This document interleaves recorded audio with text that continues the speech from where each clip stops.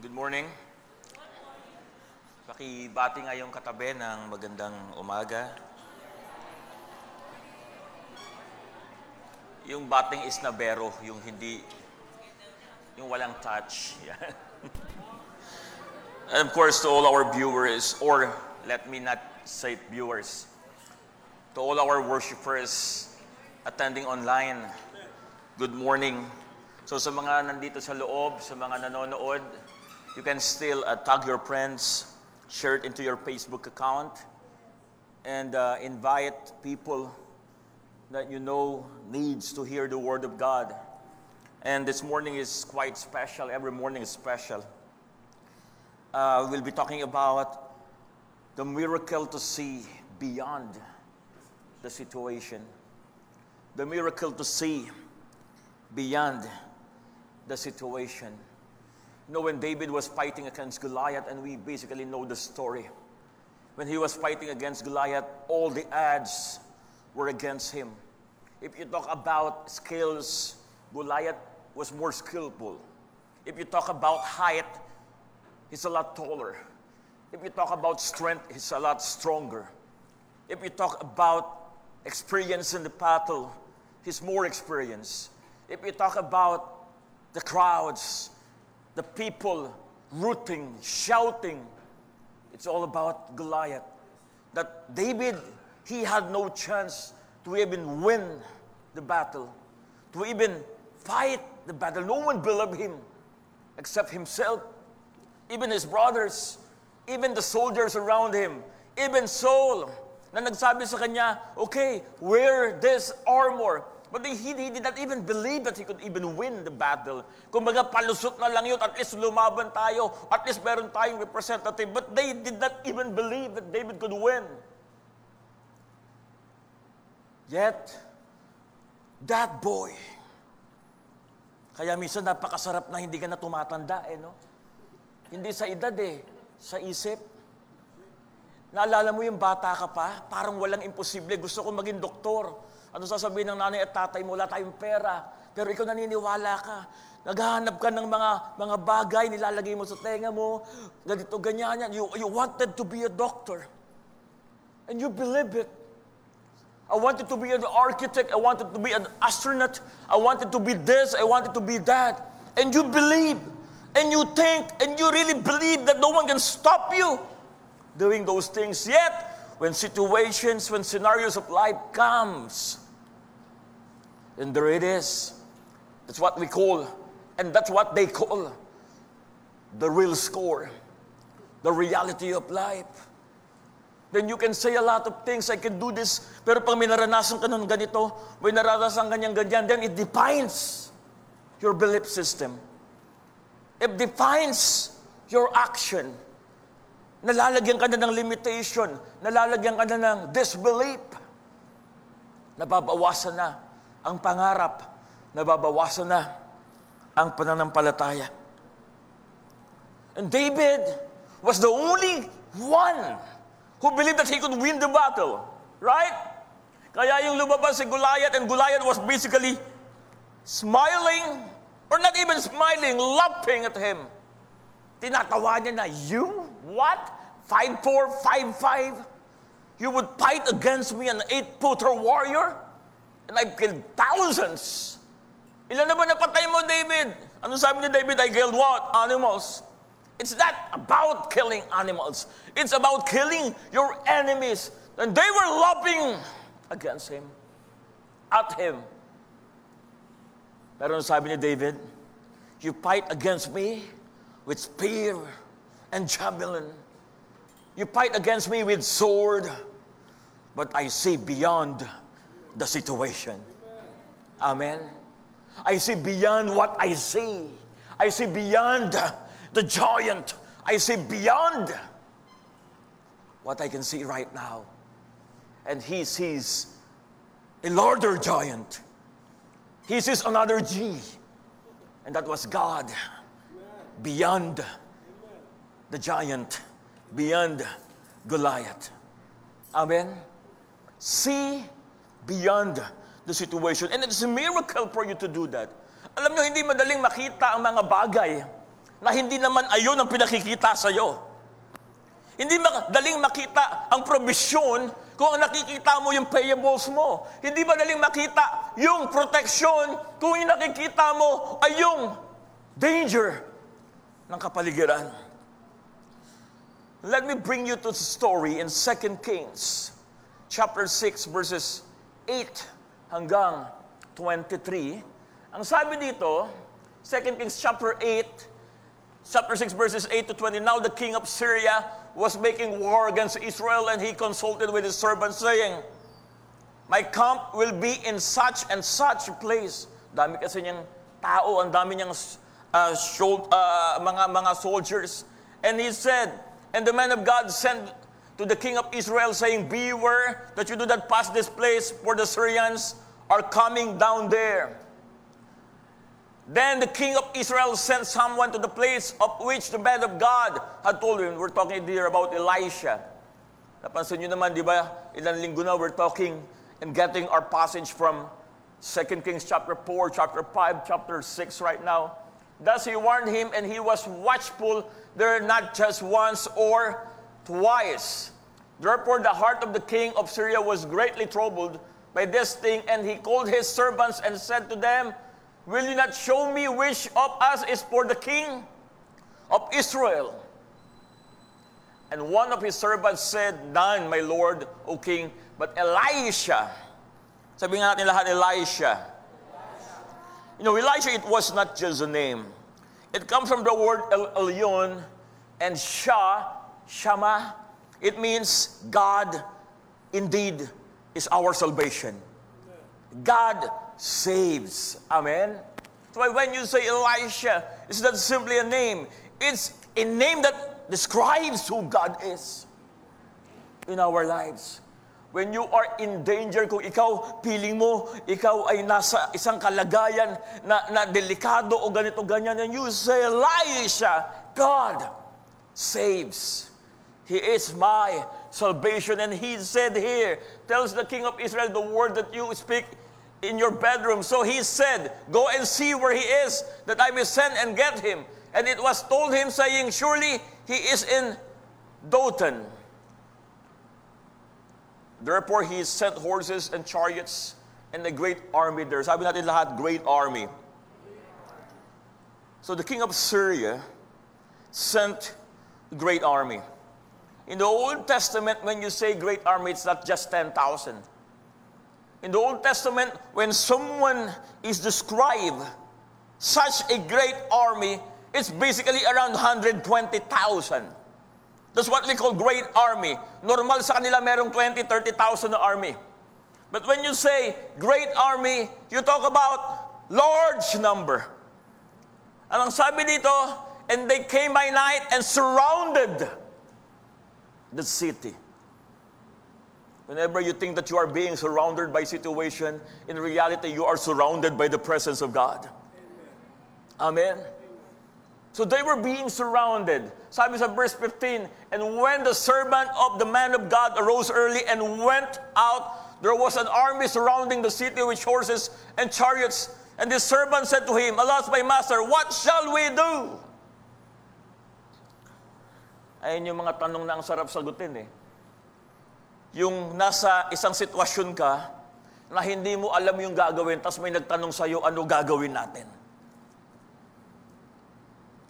Have you ever been there? Yung, pass, ano gagawin natin? Tapos nagmamasigla ka, di ba? Pero sa totoo lang, di mo rin alam kung ano gagawin mo. Daddy, anong gagawin natin? Ma, anong gagawin natin? Kuya, anong gagawin natin?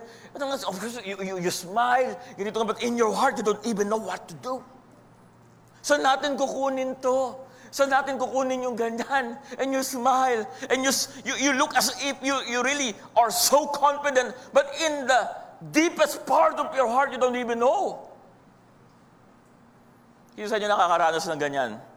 Sabi mo sa sarili mo, okay lang yan. Okay lang hindi alam ang gagawin, basta alam mo na merong gagawa para sa'yo. Amen? So let me continue reading. Sabi dito sa verse 16, so he answered, do not fear, for those who are with us are more than those who are with them. Sandali lang, di naman nagpag-gather ng army yung king of Israel, Yung Syria. And they were being surrounded. Tapos ang sabi doon, huwag kang mag-alala. Mas marami tayo kaysa sa kanila. Hara. Sabi ng mga Japanese, harakiri. Suicide yan. Then, sabi dito, and Elisha, pwede ito malupit God saves. Sasabihin sa'yo, wag kang maglala, kayang-kaya natin yan. Hindi mo alam kung paano, tapos tsaka palang mananalangin. Yung inassured ka na, binigyan ka na ng sagot at doon palang magpipray. Yung sinasabi pala sa'yo, doon palang niya hihingin. O sige, bibigyan kita ng ganito, tapos pagkahiwala niyo, Lord, bigyan mo ko para mabigyan ko siya. And that was actually the scenario. Huwag kang mag-alala, we're manier than them. Then, he prayed and said, Lord, I pray open his eyes, that he may see. Then the Lord opened the eyes of the young man, and he saw, and behold, the mountain was full of horses and chariots of fire all around Elisha. Was it true? Was it really true? Meron ba talagang chariots of fire? Were there really 100,000 of soldiers in the mountains? Actually, debatable tong story na to. Kasi hindi talaga sinabi sa story kung totoo o vision. Pero ang sinabi talaga sa story, they were blinded. So mas marami nagsaside na it was a vision, but there was no real armies. There was no real chariots. So, let me continue reading. And sabi dito sa verse 18, so when the Syrians came down to him, Elisha prayed to the Lord and said, strike these people, I pray, with blindness. And he struck them with blindness according to the word of Elisha. Now Elisha said to them, this is not the way, nor is this a city. Follow me, and I will bring you to the man whom you seek. But he led them to Samaria. So it was when they had come to Samaria that Elisha said, Lord, open the eyes of this men, that they may see. And the Lord opened their eyes, and they saw, and they were inside Samaria. Now when the king of Israel saw them, he said to Elisha, my father, shall I kill them? Shall I kill them? But he answered, you shall not kill them. Would you kill those whom you have taken captive with your sword and your bow? Set food and water before them, that they may eat and drink and go to their master. Then he prepared a great feast for them, and after they ate and drank, he sent them away, and they went to their master. So the bands of Syrian riders came no more into the land of Israel. Nakakapagod? Haba. Ako mismo napagod, kayo pa. But that was the scenario. Actually, dalawang blindness kasi nangyari dito . In the context nga daw ng church, blindness of the believers, tsaka blindness of the unbelievers. That God caused the servants of Elijah to be blinded so that he could see warriors, thousands beyond the situation. Dan pangalawa naman yung blindness of the unbelievers, yung enemies nila. Ang nangyari, hindi sila makakita, tapos pinakinggan lang nila yung boses ni Elisha at dinala sila sa isang lugar. That's why they say, wala talagang armies. Kasi kung may armies, merong war. Pero hindi. Ang ginawa ng Elisha, punta tayo dito, kaliwa, kanan, diretso, kaliwa. Lahat sila bulag. So sinundan nila until they find themselves inside the camp of Samaria. In short, they won the battle without exerting much effort. Amen? So let me start. From the story we've read, so let's see. The miracle to see beyond the situation. Ano yung mga pinakita dito ni Lord na pwede nating matutunan bilang mga mananampalataya? Number one, to see beyond the impossible. Sabihin nga natin lahat, to see beyond the impossible.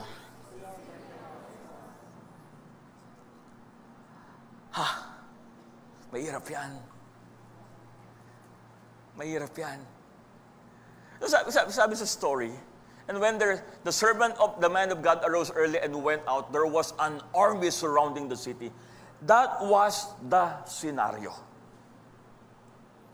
Syrians were hundreds of thousands. And they were outnumbered. Lugi sila sa laban. Lugi as in. Kung talagang titignan mo yung sitwasyon, imposible manalo. Kung talagang titignan mo yung sitwasyon, come on. It's the only way to fight is to run. Parang I was watching for consecutive days ngayon yung history ni Napoleon Bonaparte, the great dictator. Ewan ko, mahilig ako sa diktador eh. Great leaders are dictators. No? Sorry sa mga nakikinig. Joke lang yon. Yung mga leaders kasi na pa-keang-keang, yung mga leaders na konting problema lang suko, yung mga leaders na konting ano lang bulong bago ng desisyon, ganito ganyan. Walang ganun eh. Hindi leaders yun, tawag doon followers kasi pag binulungan, sumusunod agad. Leaders are just strong. They believe on what they stand for, right? I was watching. There were, I think it was the battle against the Spain. Nasa 55,000 yata yung Spain. Tas ang army ni Bonaparte around 27,000. And by numbers, outnumber talaga sila. Right? Kaya lang nagkaroon siya ng idea. Instead of fighting against them altogether, ang ginawa niya, kasi hati-hati yun, tigsa 10,000 na mga armies, ang ginawa ni Napoleon Bonaparte, tinodo niya yung kanyang puwersa, 23,000 of them, to fight against one colony, the 10,000. Hindi lahat. So inisa-isa niya, then they won. Sabi nga nila, the secret of a successful crusade or campaign, pag may ginagawa ka sa buhay mo, is solidarity, pangalawa solidarity, then speed, silence. Yung iba, unang victory pa lang, kala mo, warrior na talaga eh, no? Yung na-overcome pa lang yung pornography, kala mo talaga na-overcome niya na yung buhay eh. You tawag sa ganon, you celebrate small victories, but you don't need to be proud. Right? Because every day is a battle. So, here, walang kalaban-laban eh. Pero ang sabi dito, so he answered, do not fear, for those who are with us are more than those who are with them. An old quotation says, if you are with God, there's no such thing as majority against you. Hello? Kahit gaano ba karami yan, kahit gaano ba kabigat yan, kung maliwanag sa heart mo na nasa iyo si Lord, there's no such thing as majority against you. So makikita natin dito, they were in an impossible situation, but Elisha said, I want you to open your eyes. Ang ibig sabihin, nakapikit ba yung servants niya? Ang ibig sabihin, yung servants ba niya, hindi nakikita talaga yung sitwasyon o yung sitwasyon lang ang nakikita? But he was not able to see beyond the situation. He was not able to see beyond the scene. That God was with them. Kaya nga sinasabi dito, it wasn't about hundreds of thousands ng enemies, problems or pressures or persecution, but it's about the one who's with you. It's bigger than anything. So how do you see beyond the situation when you believe that there is nothing impossible with God? Naalala nyo sa Luke chapter 1 verse 37, when Elizabeth was praying and Zacharias, lagi ko nababanggit doon sa church nagpe-pray sila, di ba? Sino sa inyo mahilig mag-pray? Taas ang kamay ng mga sinungaling. Yan.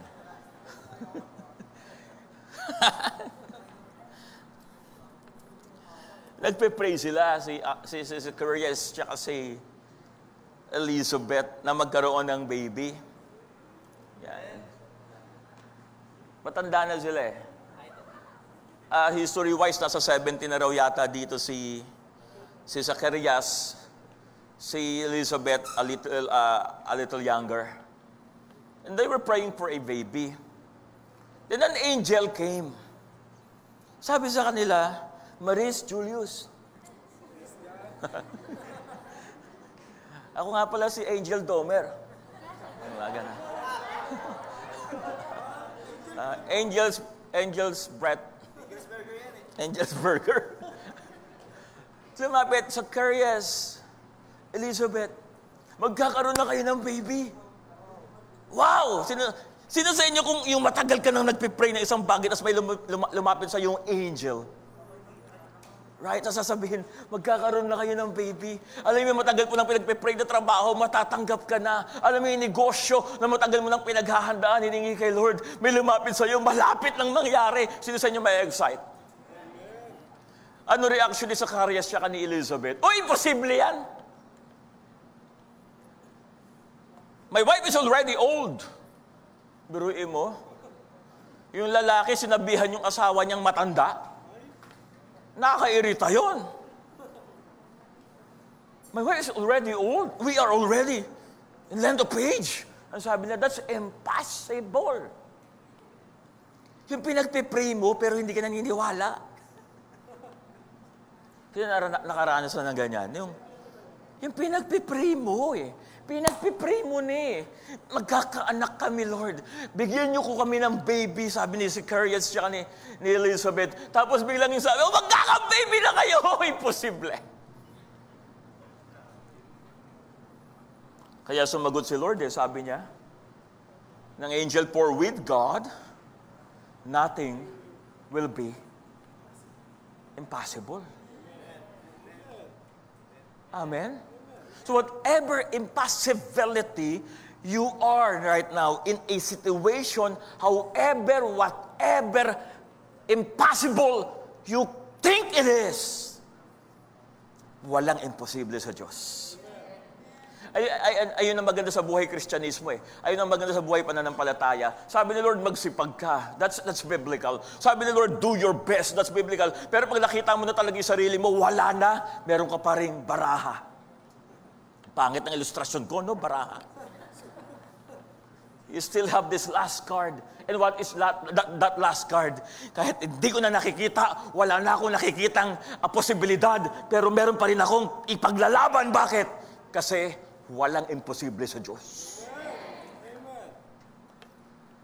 In God, there is nothing impossible. Sabihin nga natin lahat, there is nothing impossible with God. Come on, shout it as if you mean it.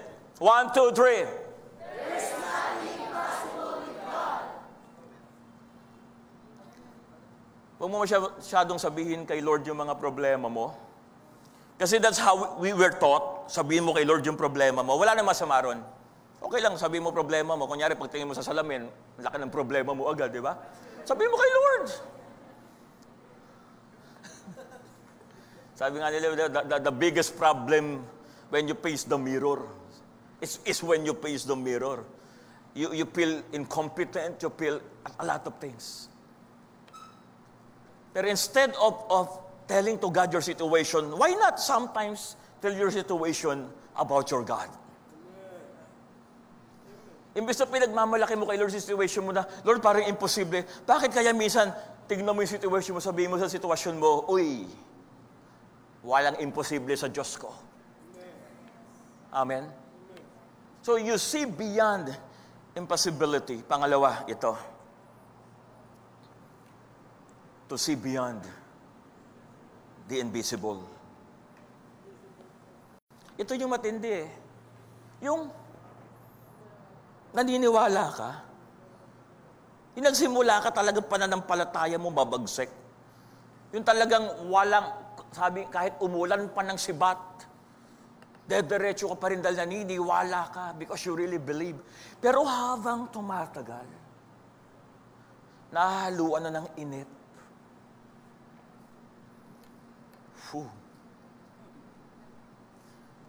Yung habang tumatagal, nahaluan na ng walang pasensya.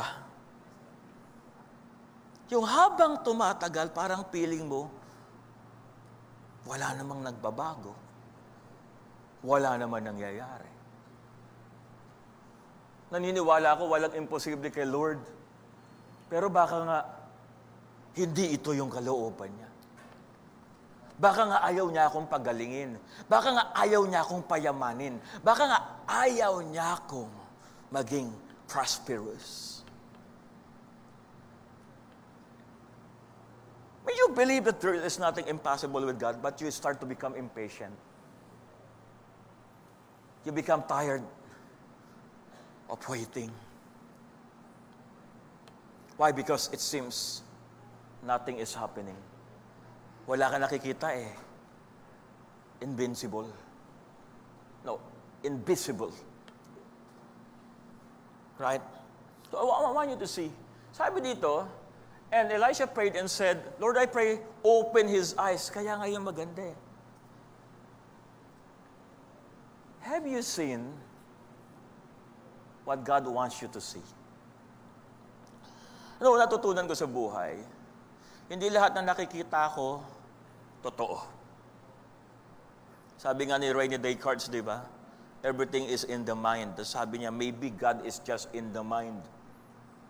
Tapos sabi sa kanya, maybe it's in your mind only. Hindi lahat ng naiisip mo tama. Hindi lahat ng nararamdaman mo tama.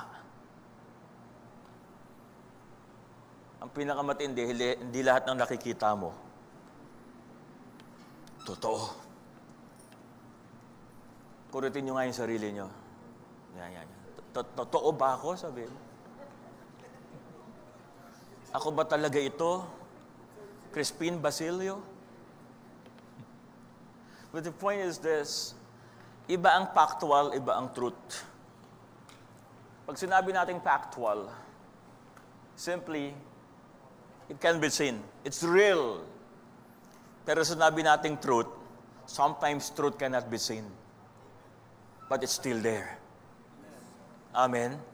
Yung pangako na hindi mo pa nakikita, pero alam mo, mangyayari. Katotohanan yun.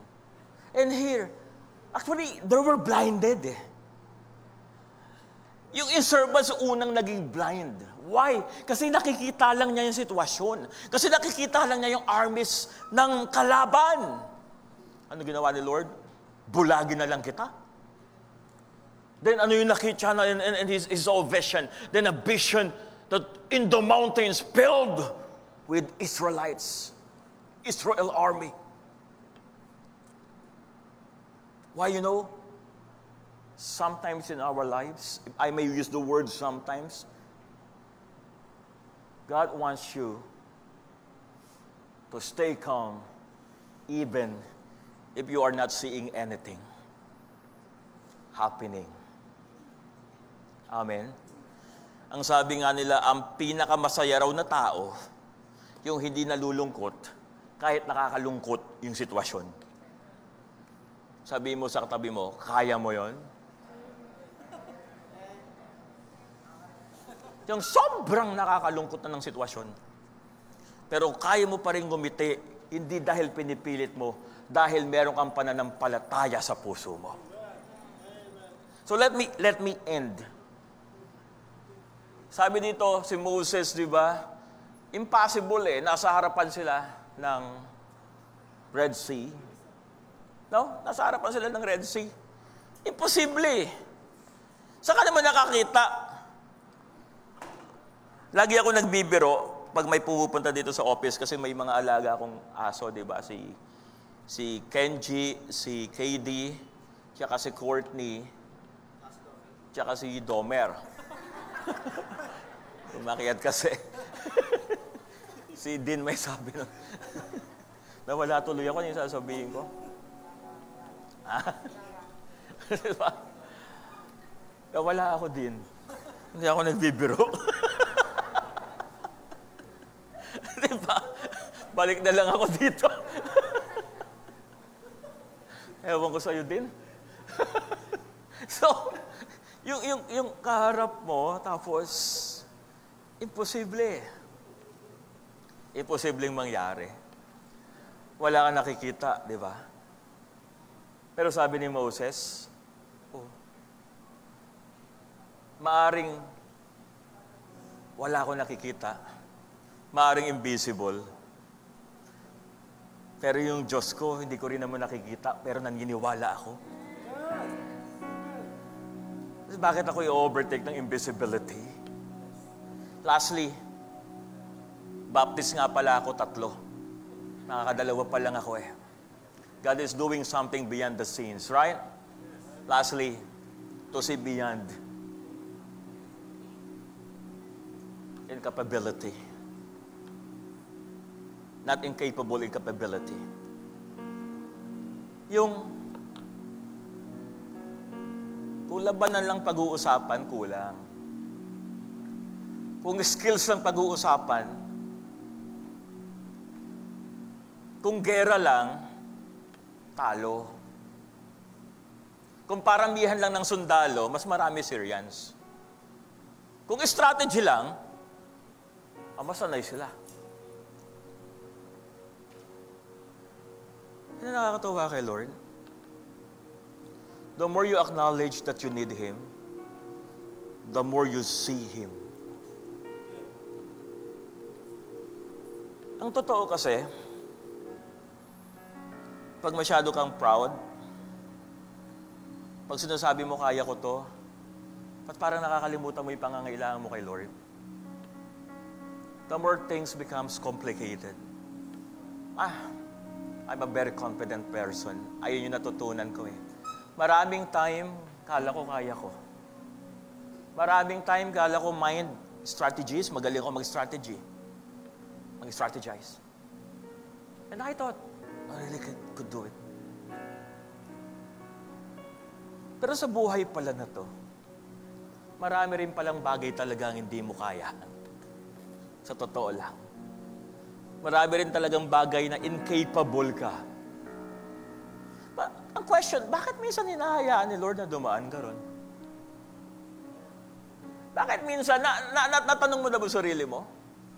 Why sometimes God would allow me to be in a situation that I know I'm not good at? I'm very incapable of this. Bills? Inilagay ko ni Lord sa Congress? Bills?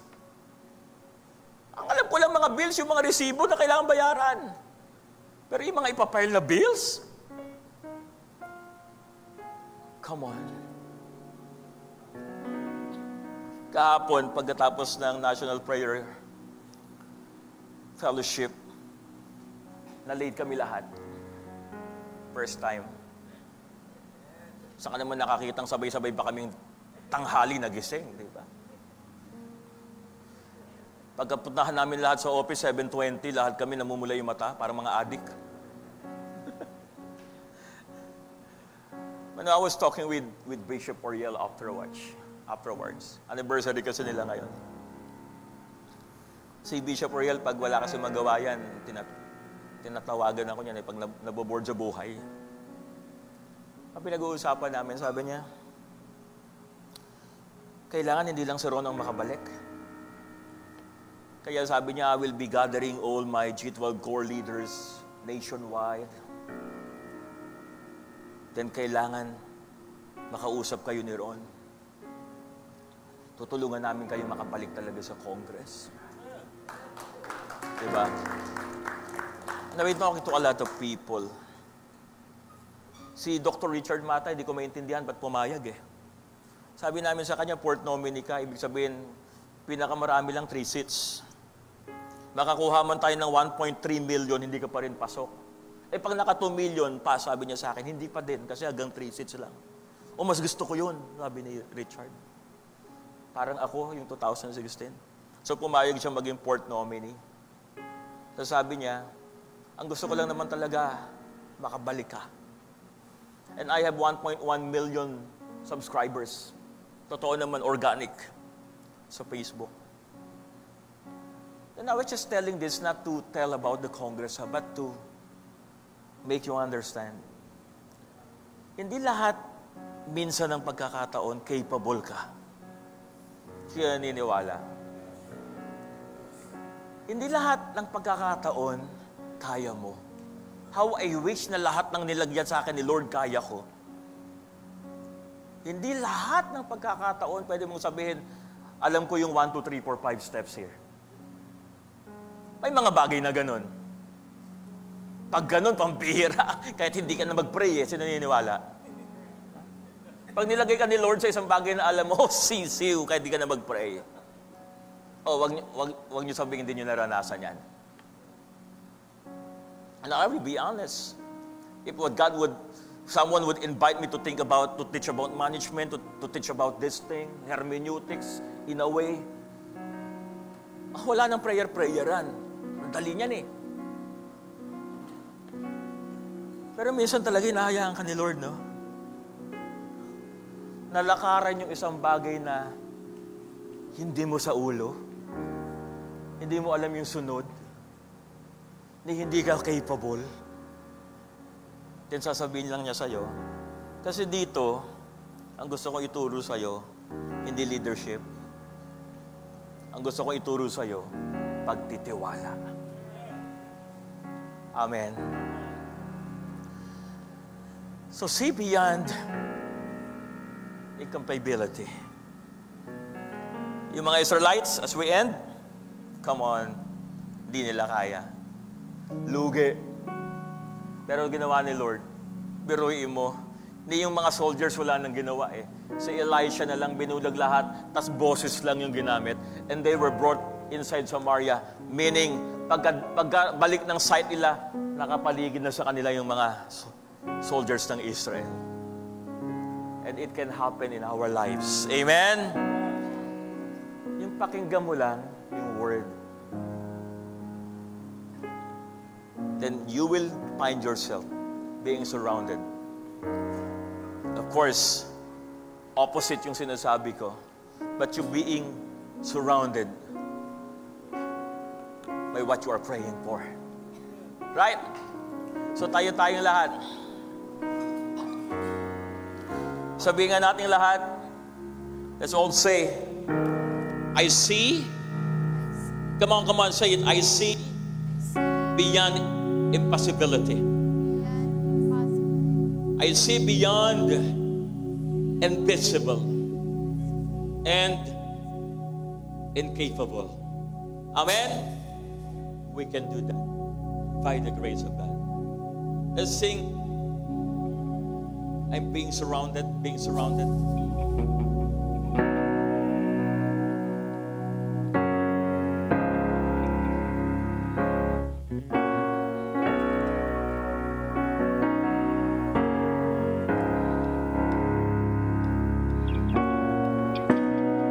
There's a table that you prepared for me in the presence of my enemies.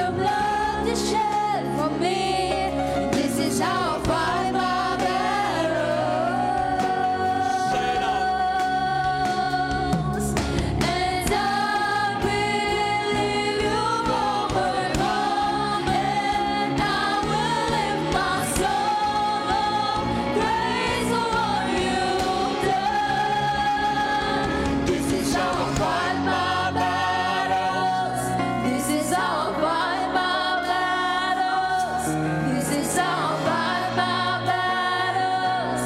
This is how. This is how I fight my battles. This is how I fight my battles. This is how I fight my battles. This is how.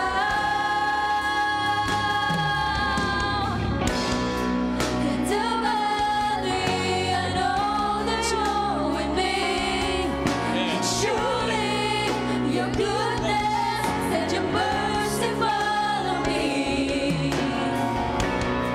So my weapons are praise and thanksgiving. This is how I fight my battles. And I believe you'll overcome, and I will lift my soul up, praise for what you've done. This is how I fight my battles.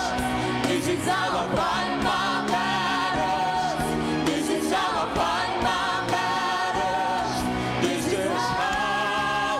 Say it out, say it out. This is how I fight my battles. This is how I fight my battles. This is how I fight my battles. This is how.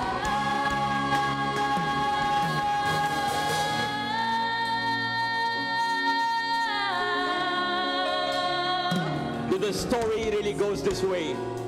Kala nila surrounded sila ng enemies until God opened their eyes at nakita nila yung enemies pala ang surrounded ng mga Israelites.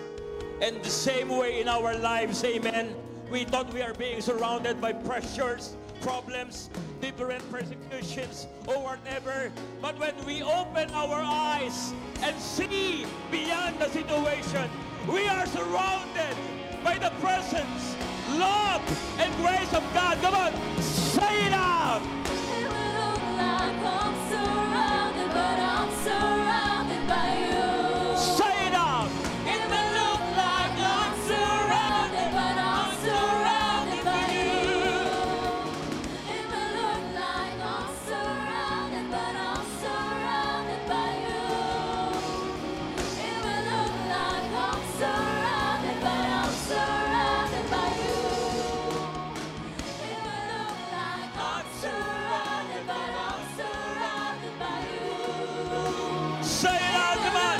Come on, beloved. Say it once again. It may look like. It will look like I'm surrounded, but I'm surrounded by you. It will look like I'm This is how I fight. Come on. surrounded by you. This is how I fight my battles. This is how I fight my battles. This is how I fight my battles. This is how. This is how I fight. This is how I fight my battles. This is how I fight my battles. This is how I fight. It may look like. Come on, say it out.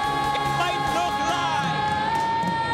It will look like I'm surrounded, but I'm surrounded by you. It may look like I'm surrounded, but I'm surrounded by you. it will look like I'm surrounded, but I'm surrounded by you. It will look like I'm surrounded, but I'm surrounded by you.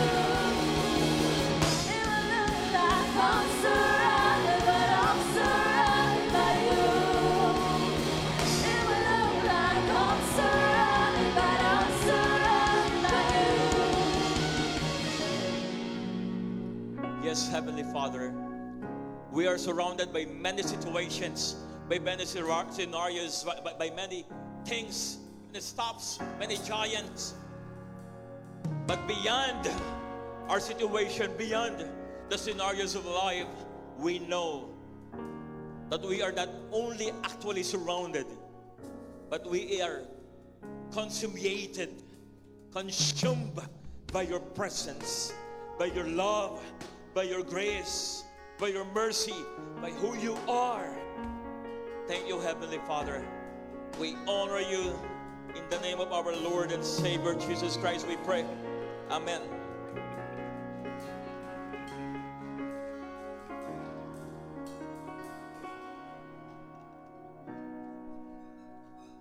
So, yun po. Mag-pray po natin yung pagbibigay natin. Lord God, thank you po sa privilege na